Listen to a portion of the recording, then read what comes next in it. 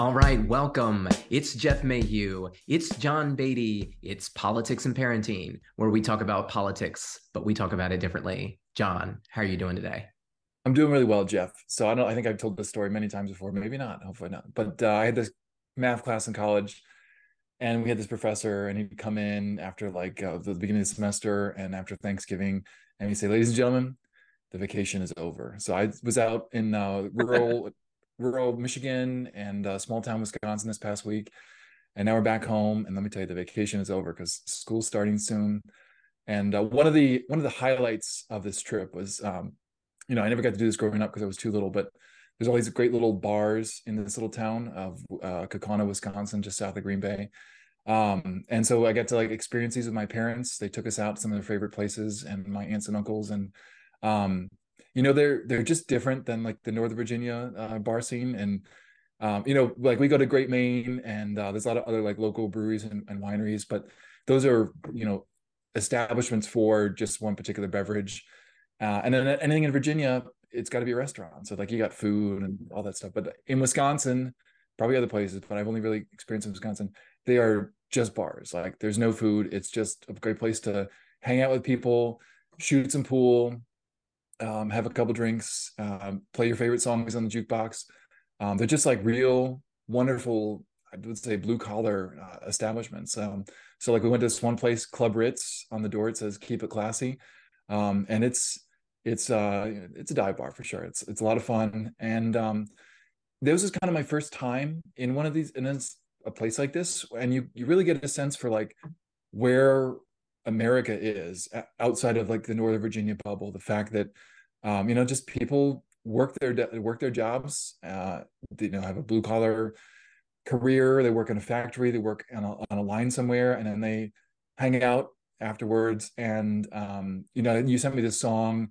What's it called? Richmond, north of Richmond. And I had not listened to that before this trip, but after listening to it after this trip, it really uh, connected with me in terms of like what this guy is feeling. He's talking about, and you write about this in this article. It's going to come out. It's a song steeped through the moneyed bureaucracies of record executives, agents, and algorithms to reach trending status through the many factions of our nation. And it is so true. He just talks about a divided country where you're overtaxed, your dollar doesn't go far enough. There's government services that technically that those tax dollars are paying for, but it's not really coming back to you in the same way that you can tangibly see someone else get those benefits. And you just feel like you're disconnected, and that the country's really tearing apart. So that song came at the right time, because I understand where, outside of if you will, the swamp, the north, we are the Northmen north of, we are the Right. men north of Richmond. You understand how someone like Trump can be there, because you could imagine Donald Trump going to a bar like this. And as much as someone like Ron DeSantis or Vivek Ramaswamy or Doug Bergman or Mike Pence, like any of them, or Joe Biden, think that they're gonna go to, well, maybe Joe would go to a bar like this, but like like I don't see any of them going to a bar like this, but I could see Donald Trump at a bar like this and just coming up to the bar and be like, "Hey, I want to buy a Bush Light for these guys because no one drinks Bud Light, but I'm gonna buy a beer, I'm gonna buy a shot for these guys." And that was just, I can see what's missing from our political establishments, because people don't go to bars like that anymore. Yeah, I mean, that's it's been like a big pet peeve of mine with because you talk about it on a federal level and a national level, and you mentioned DeSantis and Trump, but I look at it from a local level, too. And the problem that we have, like that I feel that Anthony, Oliver Anthony is speaking about is concentrated power. Now we have Mm-hmm. concentrated power. Like remember, we're one large republic, and then we're several little republics, and we Right. have concentrated power in every single one of our republics, right? And it tend and you kind of have a little republican structure in every single district of your state. So you have all these little like aristocracies essentially. And I see this so much in the Northern Virginia where I live, the local power. And, you know, the we we are the Richmond for north of Richmond. We live north of Richmond. We're right Amen to in that. that like circle, but like we're not part of it. We're not part of the establishment. Um, and I just feel, Oliver is he's striking at something that so many of us feel and are like. He talks about in it, and I write about it in the article in his Facebook post about how like record executives, like they're not, they don't understand like why he doesn't want to just take the $8 million contract and take this, and it's like, dude, you're gonna get this, and he's like, it's not about money. It's about expressing my despair and my pain and sharing that with people as a way to help. Like I didn't make this art for profit. I made Right. this art for people. And we live in a system of concentrated power in every single area, right? Whether it's journalism, the media, the elites. And I open up the article with that question. It's like, who really are the rich men from north of Richmond? And in my opinion, it's all of them. It's all the people who just aren't thinking about people. They're just thinking about profit. And it, like he says in his post, people are tired of being divided and they're tired of being ignored. No, absolutely. I mean, like you can totally get the sense of like there's what you see in the news and the movies and things, but if you're not partaking of that, if you're living outside of New York City and Los Angeles and sort of the Acela corridor, like you can really get a sense for being left behind. And I mean, part of the trip we did was we went through Michigan to the Upper Peninsula, and then back down. And we stopped in Ann Arbor, Michigan, to just visit this hoity-toity deli. And it's a good meal, but it's like $20 for a sandwich, and that's real pricey. And then you go to get your pasties on the Upper Peninsula, and they're like each pasty is almost a meal, and it's like $8 a pop. Like, and then you buy two, you get one for half price. So it's just a totally different way of living almost. And I think that's part of it too. Is you do get sort of in a bubble in terms of like, this is the people I live with, and you forget that people live differently, that people experience life differently, and you just kind of think, well, I live in a very well-educated area, so everyone in the United States must be well-educated because maybe I went through the public education system, so I'm just going to assume everyone else's public education was the same.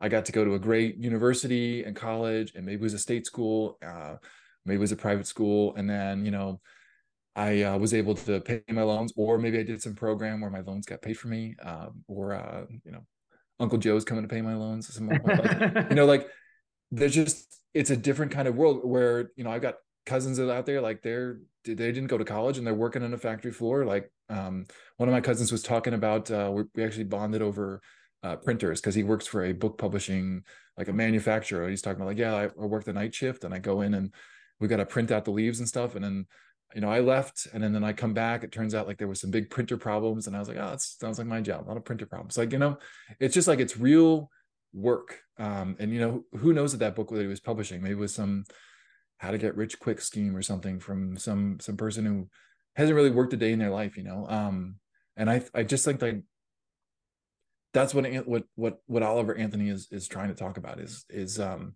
like, you talk about all these things, but you don't actually, you kind of talk at me, and you don't really have compassion and understand my pain and suffering. They're not listening, right? Yeah. I mean, you talk about he works for a book publisher, right? And like book publishing, the more I learn about the publishing industry, the more I see it as a scam, right? More than anything, as a controlled mechanism. And like this goes back throughout history. I look at Benjamin Franklin and the printing press and yellow journalism and all these different things that's happened. Because when somebody like Donald Trump Jr. writes a book that gets purchased by the RNC, 900,000 copies, by donors, like we talk about how we're overtaxed, but like our political parties tax us. Like you have to donate to them to get representation. Like if you want, and so like you're paying them to buy their own books, and you're paying them to put money in their pocket, right? Like that's what that was. That is a tax. That's an RNC tax right there. And the Republican Party is supposed to be the party that represents us. It's supposed to be the party of the of the working class man and lower taxes and, small leadership groups. But it doesn't seem that it's that way anymore. And, this guy that goes in and he's got printer problems, like you said, he could be working his butt off and thinking he's making a difference, but the paper that's being printed is really just like, it's going to get burned up, right? Because did anyone really read Donald Trump Jr.'s book? Let's be honest with you. Like, I know authors in this community that should have books published. Like, publishing companies should be like looking for young, talented artists, especially in this time frame. Like, it'd be really good. Like, I could see like a Mark Twain becoming very popular nowadays, right? Because he came about in the Gilded Age, he wrote about things. Like, they should be finding people like that to write about, but they're just giving book deals because they're going to sell money. And it's like, well, you know what? As long as I turn a profit, that's all that matters. And so what does that do? Right. They're in on the grift. So they're in on the grift. And so what it does, it limits opportunity for other people to get their voice heard. And that's a problem, like, our nation is about opportunity. It's about debate and having discussions and conversations about difficult issues.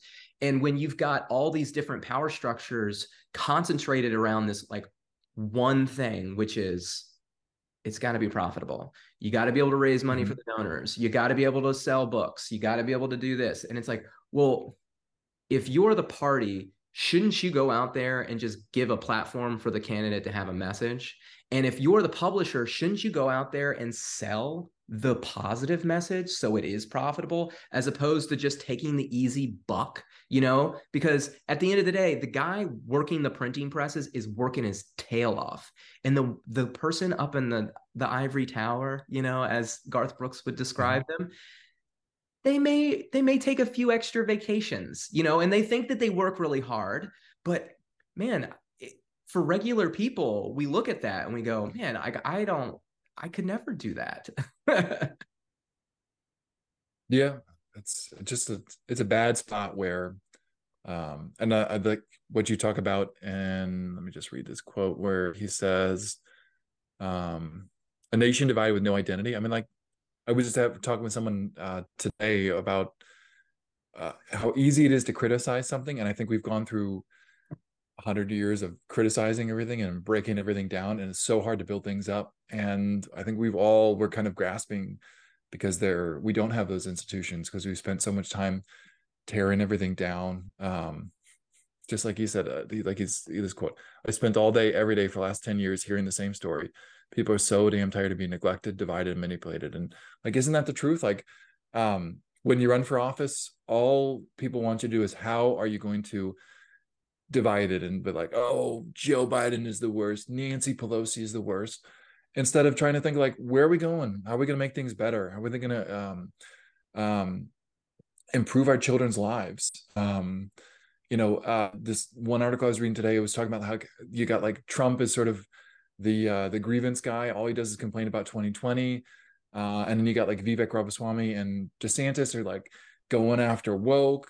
And then the other people like don't really have a message. And it's really, it should be like, what's the fix? What am I going to fix when I get into office? And trying to understand that. And I just, that's difficult to craft. That's something you got to think about. It's something that kind of you as a candidate have to figure out, and something that your consultants can't really put in your mouth. And, I would say that's why Trump is so genuine, because he seems to believe what he's talking about. And I think everyone else is just kind of saying what their consultants want them to say. No, I mean, that's a really good point. I mean, whether Trump does believe it, or he's just really good at pretending, or he's just really, well, he's an actor. I mean, like, he's a TV personality. He knows how to play to the camera. He knows how to manipulate people to get the emotions. And he's spent 15-20 years on TV beforehand, and however many years before that in manipulating people in real estate development deals in New York City, which is one of the toughest real estate markets. And like, he knows how to tell people what they want to hear so that he can get what he wants. Right. Yes. I just don't think the other people have that. Well, yeah, but I mean, but the shame is like, we have no leaders that are like actually listening, telling people, saying what people want to hear, which is like, again, it's diving into that anger and that frustration, but not giving a plan on how to like resolve the anger and the frustration. Like, that's not real leadership. I mean, you said like it's up to the candidate to craft a message. Well, like, I make the point in my article, like the crux of divide in nations comes from a lack of understanding, and that division typically shows its head in republics as empires grow, and then the representation isn't expanded, right? Because now, with a smaller group of people leading a larger group of people, it becomes easier to manipulate that group of people with money, because they need money to reach the people and back and forth, right? And that's kind of what we're sitting at here. So, the message is there. Like, it's written on the walls of our history. It's no taxation without representation. It's it's Plutarch, and the division of all, or the ailment of all republics is the division of wealth between rich and poor, right? It's right there for all of us to see, for any candidate with a library to find out. And yet we get nothing. Like, we get nothing. Even, I talk about it. You go to local politicians, and I recently asked a politician. We were talking about campaign finance, right? That's a big issue, because if you work on the campaign finance issue, everything else kind of starts to fall into place, right? Or if you work on the representation, it all starts to fall into place. You're moving in the right direction. And I asked about this. I said, and they go, I'm very on board with campaign finance. I don't take any money from big corporations. And I was like, do you take money from the party? Do you take money from PACs? Yes. Well, then you're taking money from big corporations. Like, you can't use the system of money laundering, which is, like we've talked about before, that's what it is. So the candidate can say, honestly, although I made the point, I'm like, it's not honest. It's not honest. The candidate can make the claim to their constituents that they are against big money in politics, and they don't take money from big corporations. All the while, they're taking money from the Republican Party or the Democratic Party or the Secure Virginia PAC or the Youngkin PAC. And if you go and you track where that money comes from, guess where it comes from? It comes from big corporations. And a lot of it you can't even find, like they're shell companies. You have no idea what that is. So as a candidate, when you're, you make that statement, is it true? Are you really taking on the issue that you claim you're taking on? And how do you look at yourself in the mirror, like being able to like claim yourself like as a good leader, to be like, hey, I'm not doing this thing that I'm very clearly doing, and I'm not even really going to acknowledge that. I'm just going to move on from it now. Well, if there's one thing humans are good at, it is not looking at all the details and glossing over them, and ignoring the fine lines and pimples that sometimes appear. I mean, like, I think I talked about this. Like, there's this Virginia Realtors Association PAC, or some kind of realtor related PAC, and it's like it is a laundering scheme where you as a candidate say, well, I'm just taking money from this realtor association, but you can see, like, pretty much dollar for dollar, like 40,000 will come in from one person, and then almost immediately 40,000 will leave to a particular candidate. So you can deny that you got it from a particular person. Maybe it's a developer or something. But it definitely, you can see the trail, and just it's just a way to obfuscate and hide and have some kind of veneer of authenticity. But in reality, you're just guilty of taking money from the people you say you're not really taking money from. Yeah, and it goes back. I think the story I told a while ago on the pod about Eleanor and Sadie, and like Sadie actively lied and Eleanor passively lied, right? Like, Eleanor said nothing, but she knew the truth. Sadie said the thing that wasn't true. And it's like, which is worse? And in the reality is, like, they're both bad. Like, if there's a reason to speak up and tell the truth, you should speak up and tell the truth. And I think, if you're making the claim that you don't take any big money dollars, like, either you are incredibly incompetent at your job to not understand the campaign finance system that you participate in, or maybe not incompetent, but naive maybe would be the right word. Right. Maybe it's a little bit of both, or you're like completely, you are actively passively lying, right? So you're intentional about being quiet on certain subjects as to not implicate yourself.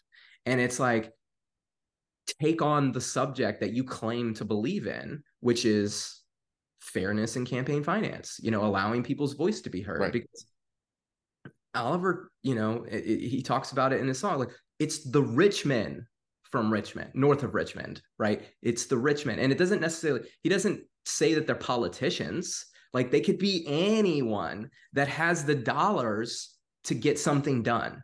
Donald Trump was talked about this a lot when he was running for office. He said, I donated to both parties because I paid Right. people to do stuff for me. Like, I mean, he's telling us, and he's been telling us for years what the issue is, and yet nobody's doing anything about it.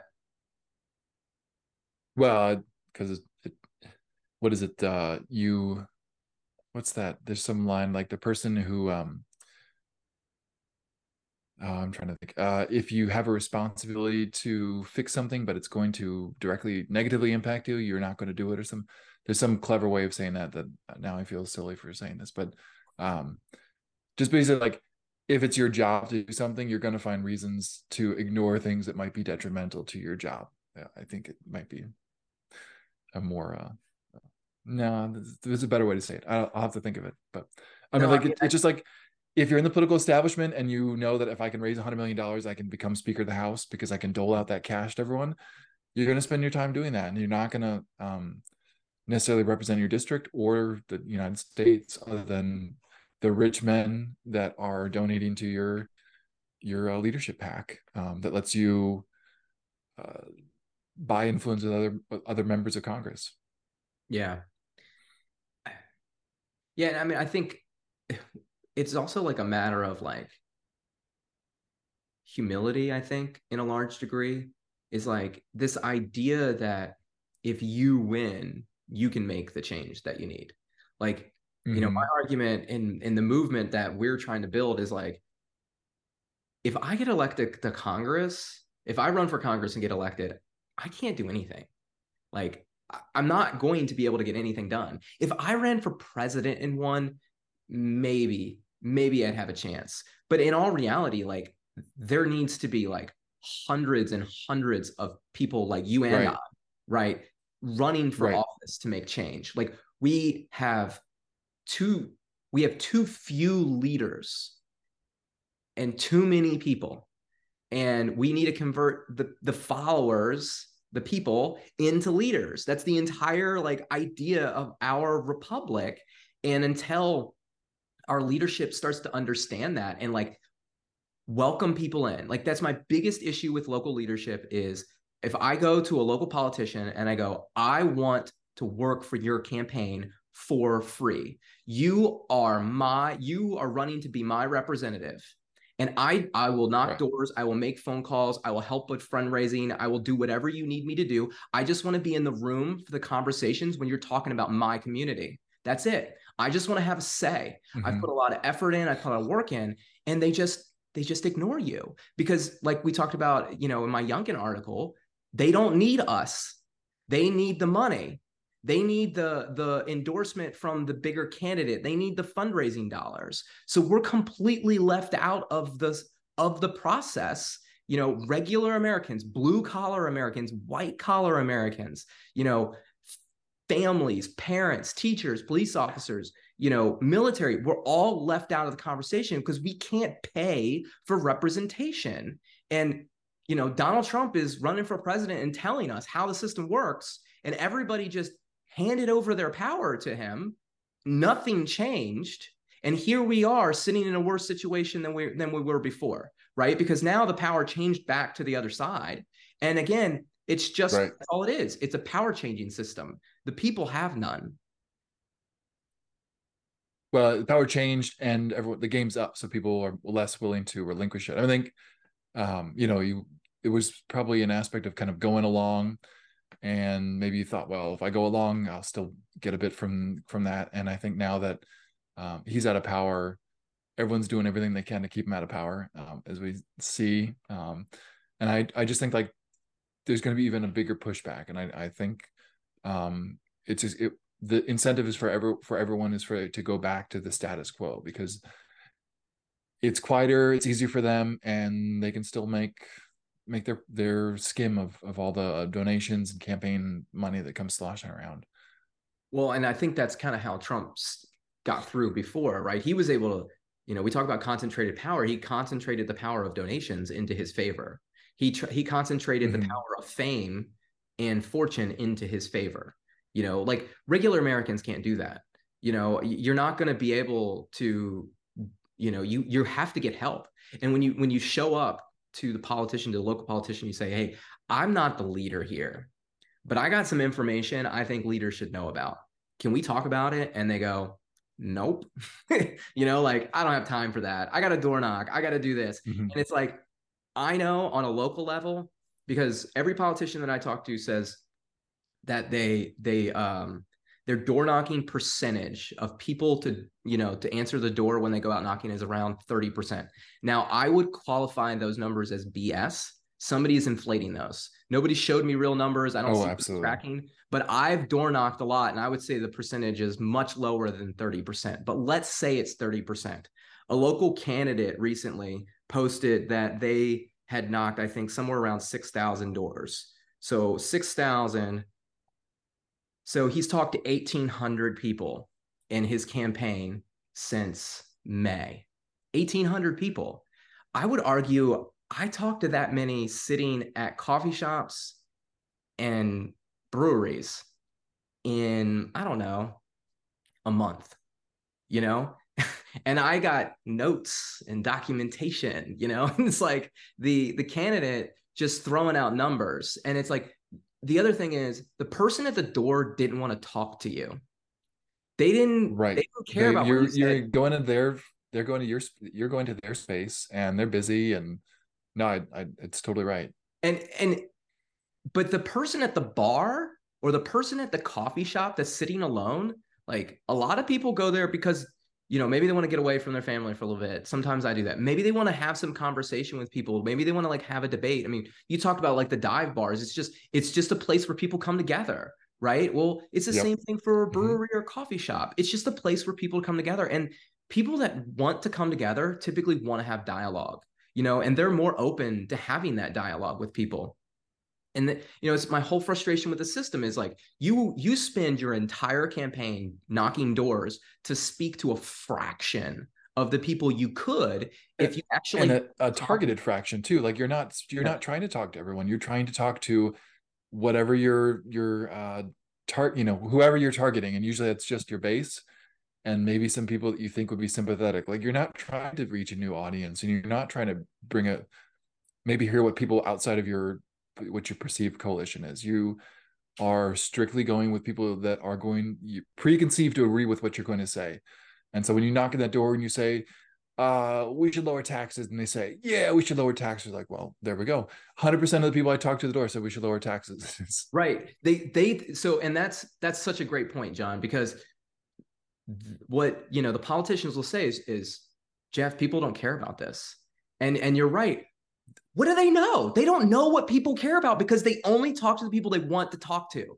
Like, they only knock the doors. When you get a walk list from the Republican Party, which I've never done a walk list for the Democratic Party, but I bet you it's the same. If you get a Republican Party walk list, it's like every third house, right? It's got an American flag on it. Like, they analyze you as a person. If you voted for them or you've clicked on anything on the internet, they know who you are. They target you and they come talk to you.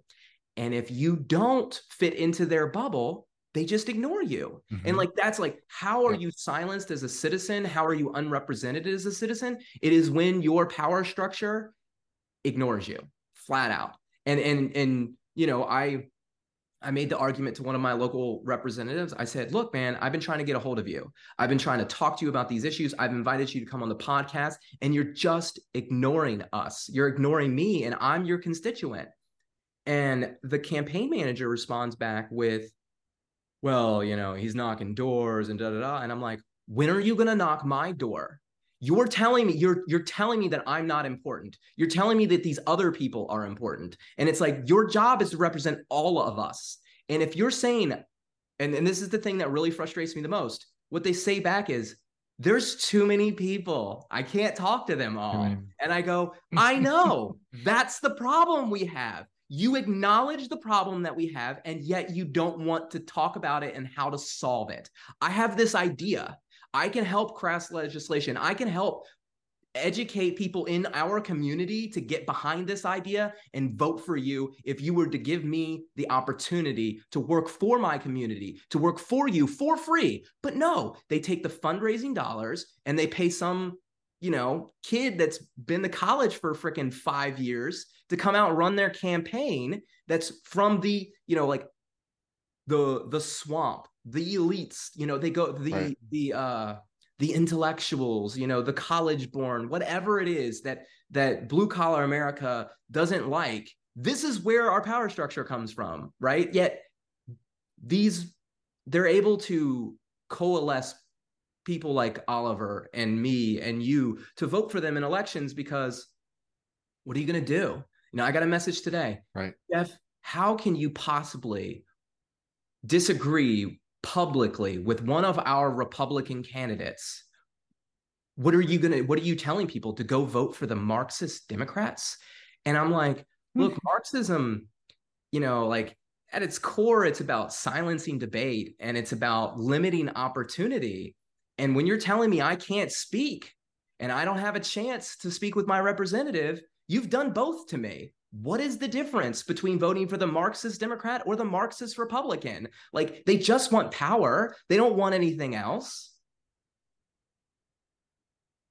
Yeah, no, too much of what I see is it's what is it, both sidesism, and it's sort of, well, they do it, so we're going to do it. I mean, this whole early absentee program that Virginia Glenn Youngkin's trying to push, like, they're like, well, the Democrats do it, so we got to do it. I mean, like, oh yeah, that's where's the leadership in that? I mean, really, you're just following the other team and upset that you're not the one in power, so you're going to throw a little kitty fight and you're going to do what you can to try to, I don't know, go toe to toe with them because you've got nothing else. I mean, like, again, like you said with like silencing dissent, like, well, the other team silences dissent, so we're going to do that. Like, well, and I thought all the rhetoric is that, like, oh, there's the other side is so bad, and it's like, well, and then we're just going to do everything they do. So, well, and so, like, the thing that really, you have no credibility at that point.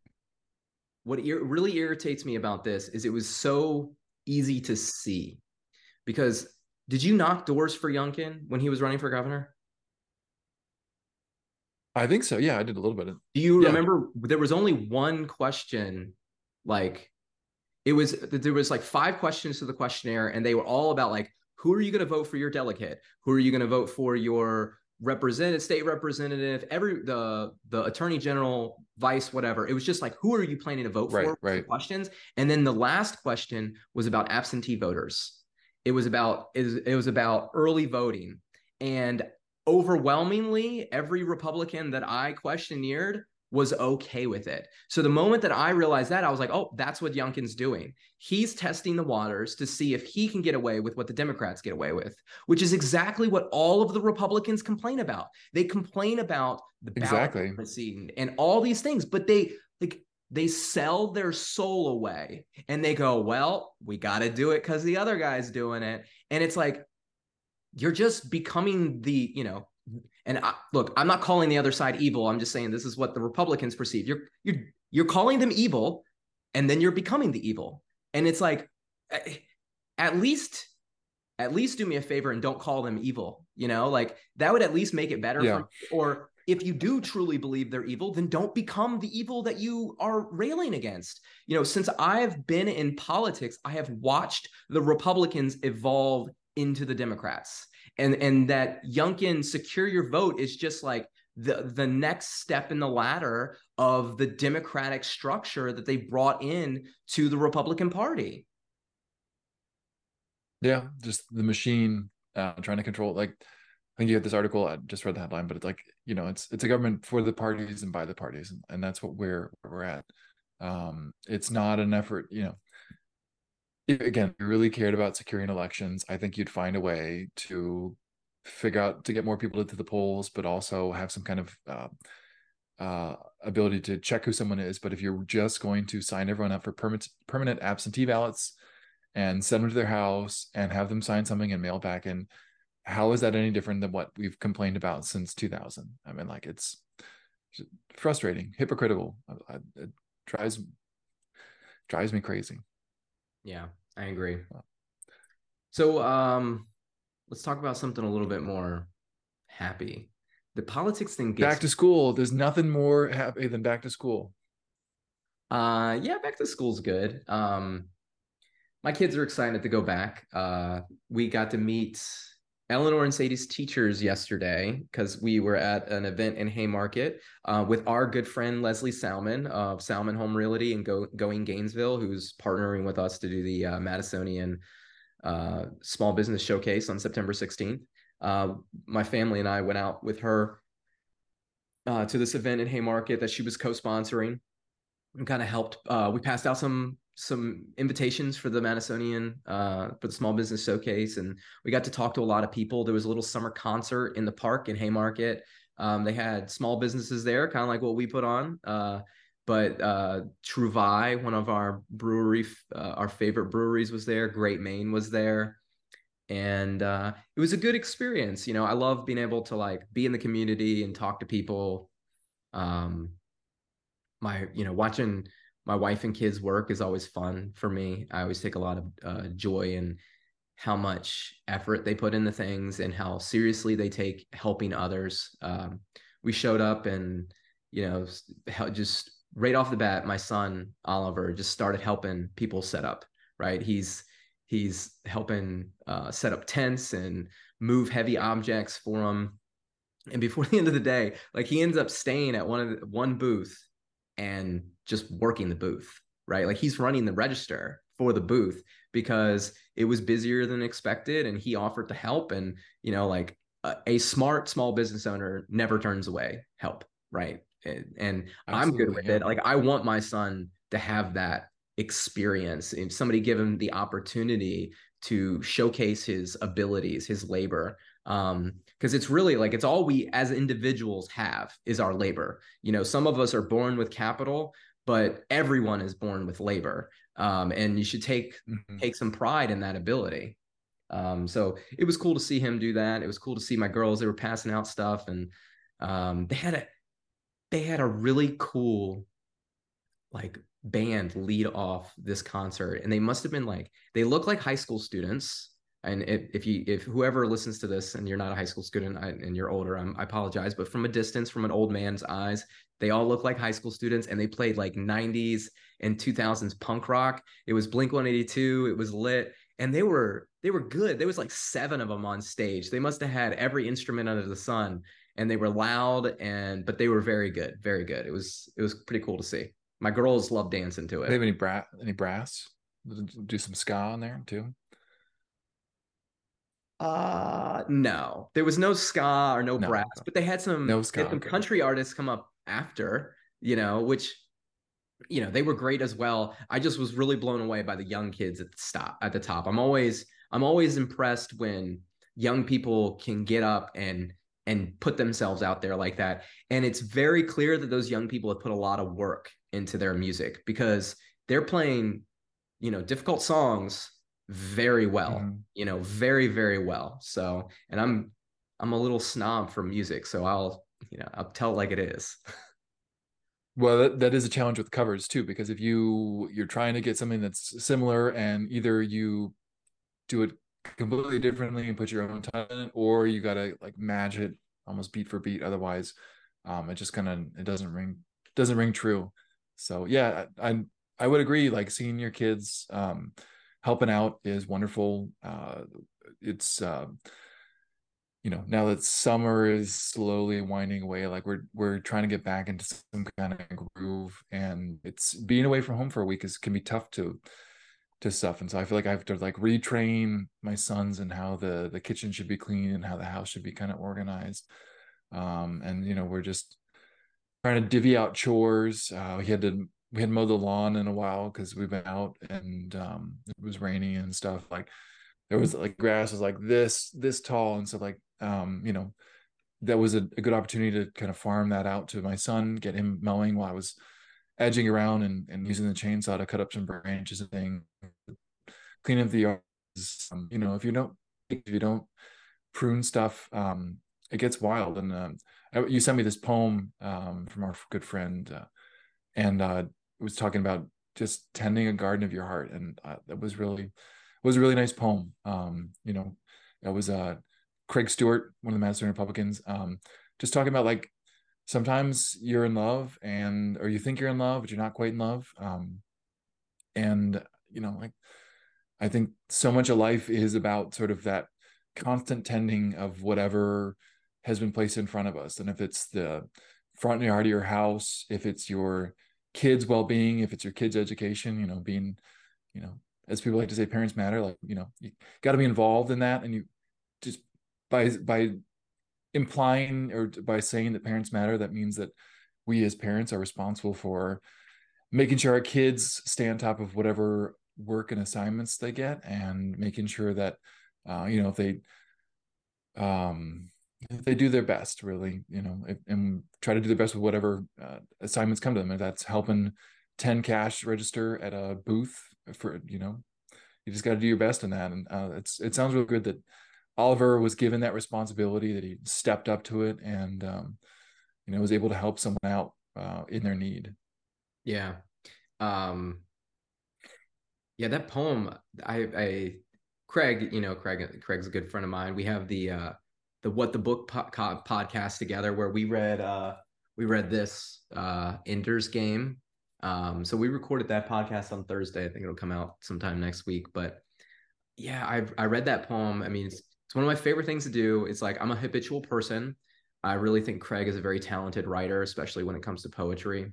And every Saturday morning, he does this thing called a poetry drop. If you subscribe to our Substack, you've probably seen me. I did one once just because I emulate things I like. And the poem that he wrote this weekend, or shared with us this weekend, it wasn't written this weekend, but it was shared with us this weekend. It was so good.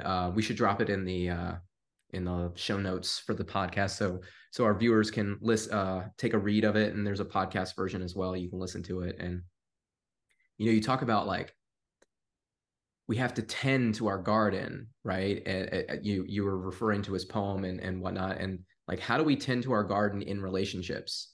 And I think that is talking. It's conversation, and that goes for a one-on-one relationship between a husband and a wife, a father and son. You got to talk out your issues, and then it goes to larger issues, like it goes between the people and the leaders, the representatives of the state and the representatives of the federal government, like having discussions and debating, listening to the constituents, sharing information. Because at the end of the day, if you got a problem, you got to put it out there on the table. We're each responsible to speak up. I think the biggest misconception is that leaders are just supposed to do what the people say, and at the end of the day, it's like leaders should listen to what the people say. And then leaders should speak back to them and go, well, what about this idea?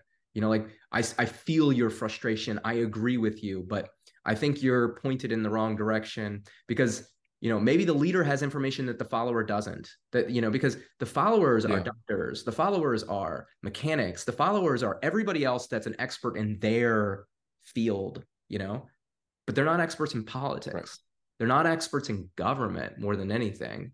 And I think it's the responsibilities of the leaders to be like, all right, I hear you.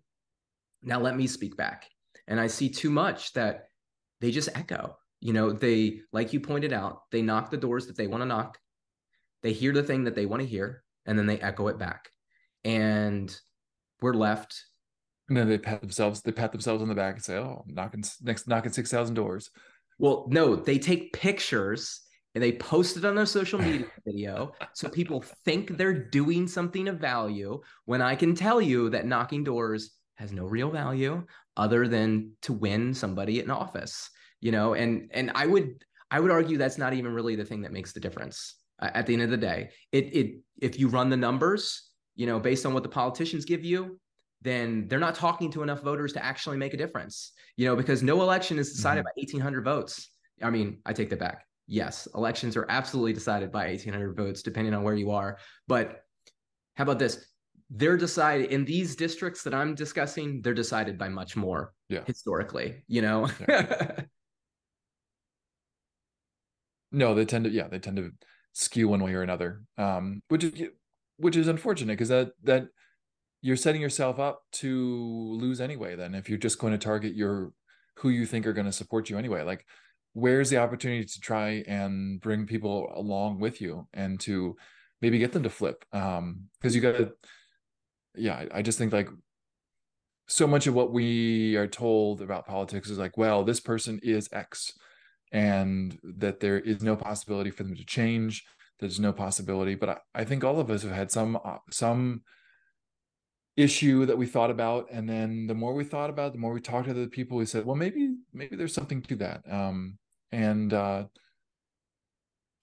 think any opportunity to talk with someone else, to listen, gives you an opportunity to maybe respond and maybe or just maybe rethink your position on something, and so that you can be a better leader. Yeah.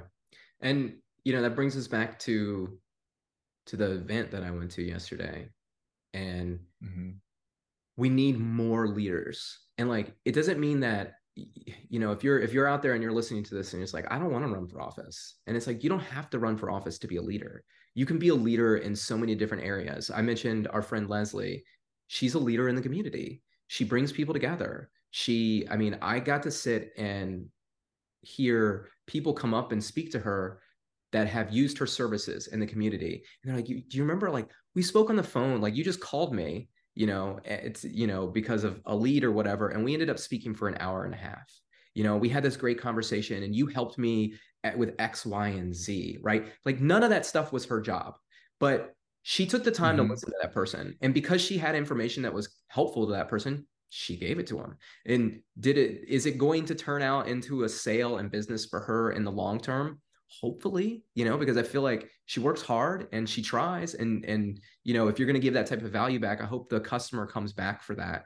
Um, but she's not doing it just for the sale. Like in all, like if you sit Right. down with her, and there's other people in our community that do this as well. There's Old Town Strong out in Manassas. They do stuff like this all the time. Like they put on events, they raise money for specific needs in the community. They know the people that they're helping. It's this discussion. It's like, what can we do to help out our community? How can we bring people together? And it's not for profit. And if you're out there and you want to be a leader, there are opportunities. I think what I tell my fellow small businesses is like, you're a leader. You have a group of people that come to you for your expertise, and you should lead them and take pride in that. It doesn't mean that you're better than anybody. Like no leader is better than anybody that follows, and vice versa. It's just a matter of like, this is your responsibility at this moment. Later, maybe you'll be the follower and they'll be the leader, right? Maybe you train them to take over your job, Mm-hmm. or whatever it is. It's supposed to be, a give and take. It's supposed to be a conversation, a working together situation. So Yeah, absolutely. yeah. And then So my little ones are stepping up and trying to fill that void already. They're like, hey, something needed to be done. I'm going to get to work. And that, as a father, that makes me very happy because they work hard at home, and it shows in their grades. It shows in the way that their teachers talk about them. My girls went to Hope and Serenity Farm every like Friday during the summer as like a little camp thing. The girls love horses, and when we picked them up a couple weeks ago, they were mucking the stalls, and oh wow, they're 6 years old, and they're it's mucking the business. stalls, and the volunteer that was there told my wife, they're like, hey, your girls, they work hard, like they have a strong work ethic. We and my wife's like, oh, okay, and they're like, no, like seriously, like they did like real work, and like they did it good. Like they came back and they were like, hold on, I gotta go back, I missed this pile over here, let me take care of that. And I tell you what, I took them to work with me, and I took the shovel out of the hand, and I put a broom in, and they swept up thread in my shop, and I'm like, man, they are pretty capable little 6-year-old girls, and it's like that's cool to see. You know, it's cool to see the growth of your children. It's cool to see them be able to take care of themselves a little bit, and then take care of themselves to a point where they're not a dependent anymore. They are now like they're a positive to society. They're giving something back to the world. They're not just taking anymore. They're not little parasites. That's good. Yeah, we had little Rose today at church was helping. She's 6 also. She was helping hold the baby during church when everyone else is kind of squirrely. Like you just need someone to hold a baby, and she was able to contribute that small amount, but it was so good for Katie and I. So Oh my it God. is it is nice for the kids to kind of like get involved and start helping pull some weight around. Yeah, for sure. All right, John. I think we're winding down here. Anything else you want to talk about The before we vacation get is over. That's vacation? That's right. School starts tomorrow. New life. Got to get up extra early to get those kids. I got one in high school now. Oh, it starts so early, John. It oof. starts so early. Just talk to your school board representative about that. Oh man. I don't know. For some reason I feel like they won't listen. They're just managing the bureaucracy. That's all. They're just managing the bureaucracy. See, I wish they were actually but I think most of the time they're like running for office, but not all of them. We know some school board representatives who represent Sometimes when they can, when the when they can. algorithms Some let days. them. Um, well, we've got our Great Maine Small Business Showcase coming up on September 16th. We'd love for you to join us. We've got many businesses signed up to be there. We've got a kind of restructured it this time. We're going to have a food truck out, Patches of Earth. And they will be offering $2 pork sandwiches, limit one per person.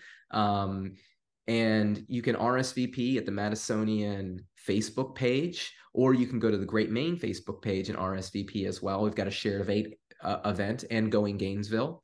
So we'd love to see you out there. Come out for some great beer, come out for some great food, some good conversation, maybe some healthy debate. You never know. But, like I tell people all the time, Great Maine is a good family environment. It's a good place where people just like to come together and talk and get along. I love sitting there and talking to the people who walk in the door. Republicans, Democrats, people that don't even pay attention to politics and don't care about anything, right? Like just hearing all of their different stories is really great. And I just kind of want to bring that to a larger audience in the community. So I'd love if you can come out and join us. John, what are you looking forward to most for our event? I think it's going to be a nice setup. I think we're improving some of the things that could have been improved to be just more compressed. So there won't be when you get there, we'll have people around. I think again, just having more different businesses would be great. And I think one of the things they're going to improve is the sound, so we can hear everything. So I think it'll just be, I think the previous version was a lot of fun, and we're just kind of making some minor tweaks just to make it a more enjoyable time for everyone. So, if you came out last time, you're going to love this one even more. That's all. I guarantee it. All right, politician making promises. Read my lips. All right. For those of you, you can, if you like the show, please share it. Politics and Parenting. We have a Substack and podcast. You can find us on Apple and Spotify. If you're listening, maybe you already know this. If you like the show, take some time to write a comment, leave a review, maybe give us a star rating. I think like there's always stars up there. I'd really love a 5, but I'd settle for a 4. Just anything really. Anything that's honest. But yeah. I think that's it for the show. Anything else, John? No, just enjoy the end of summer. Yeah. And However little left that is for everyone. good luck at school tomorrow. Peace and love.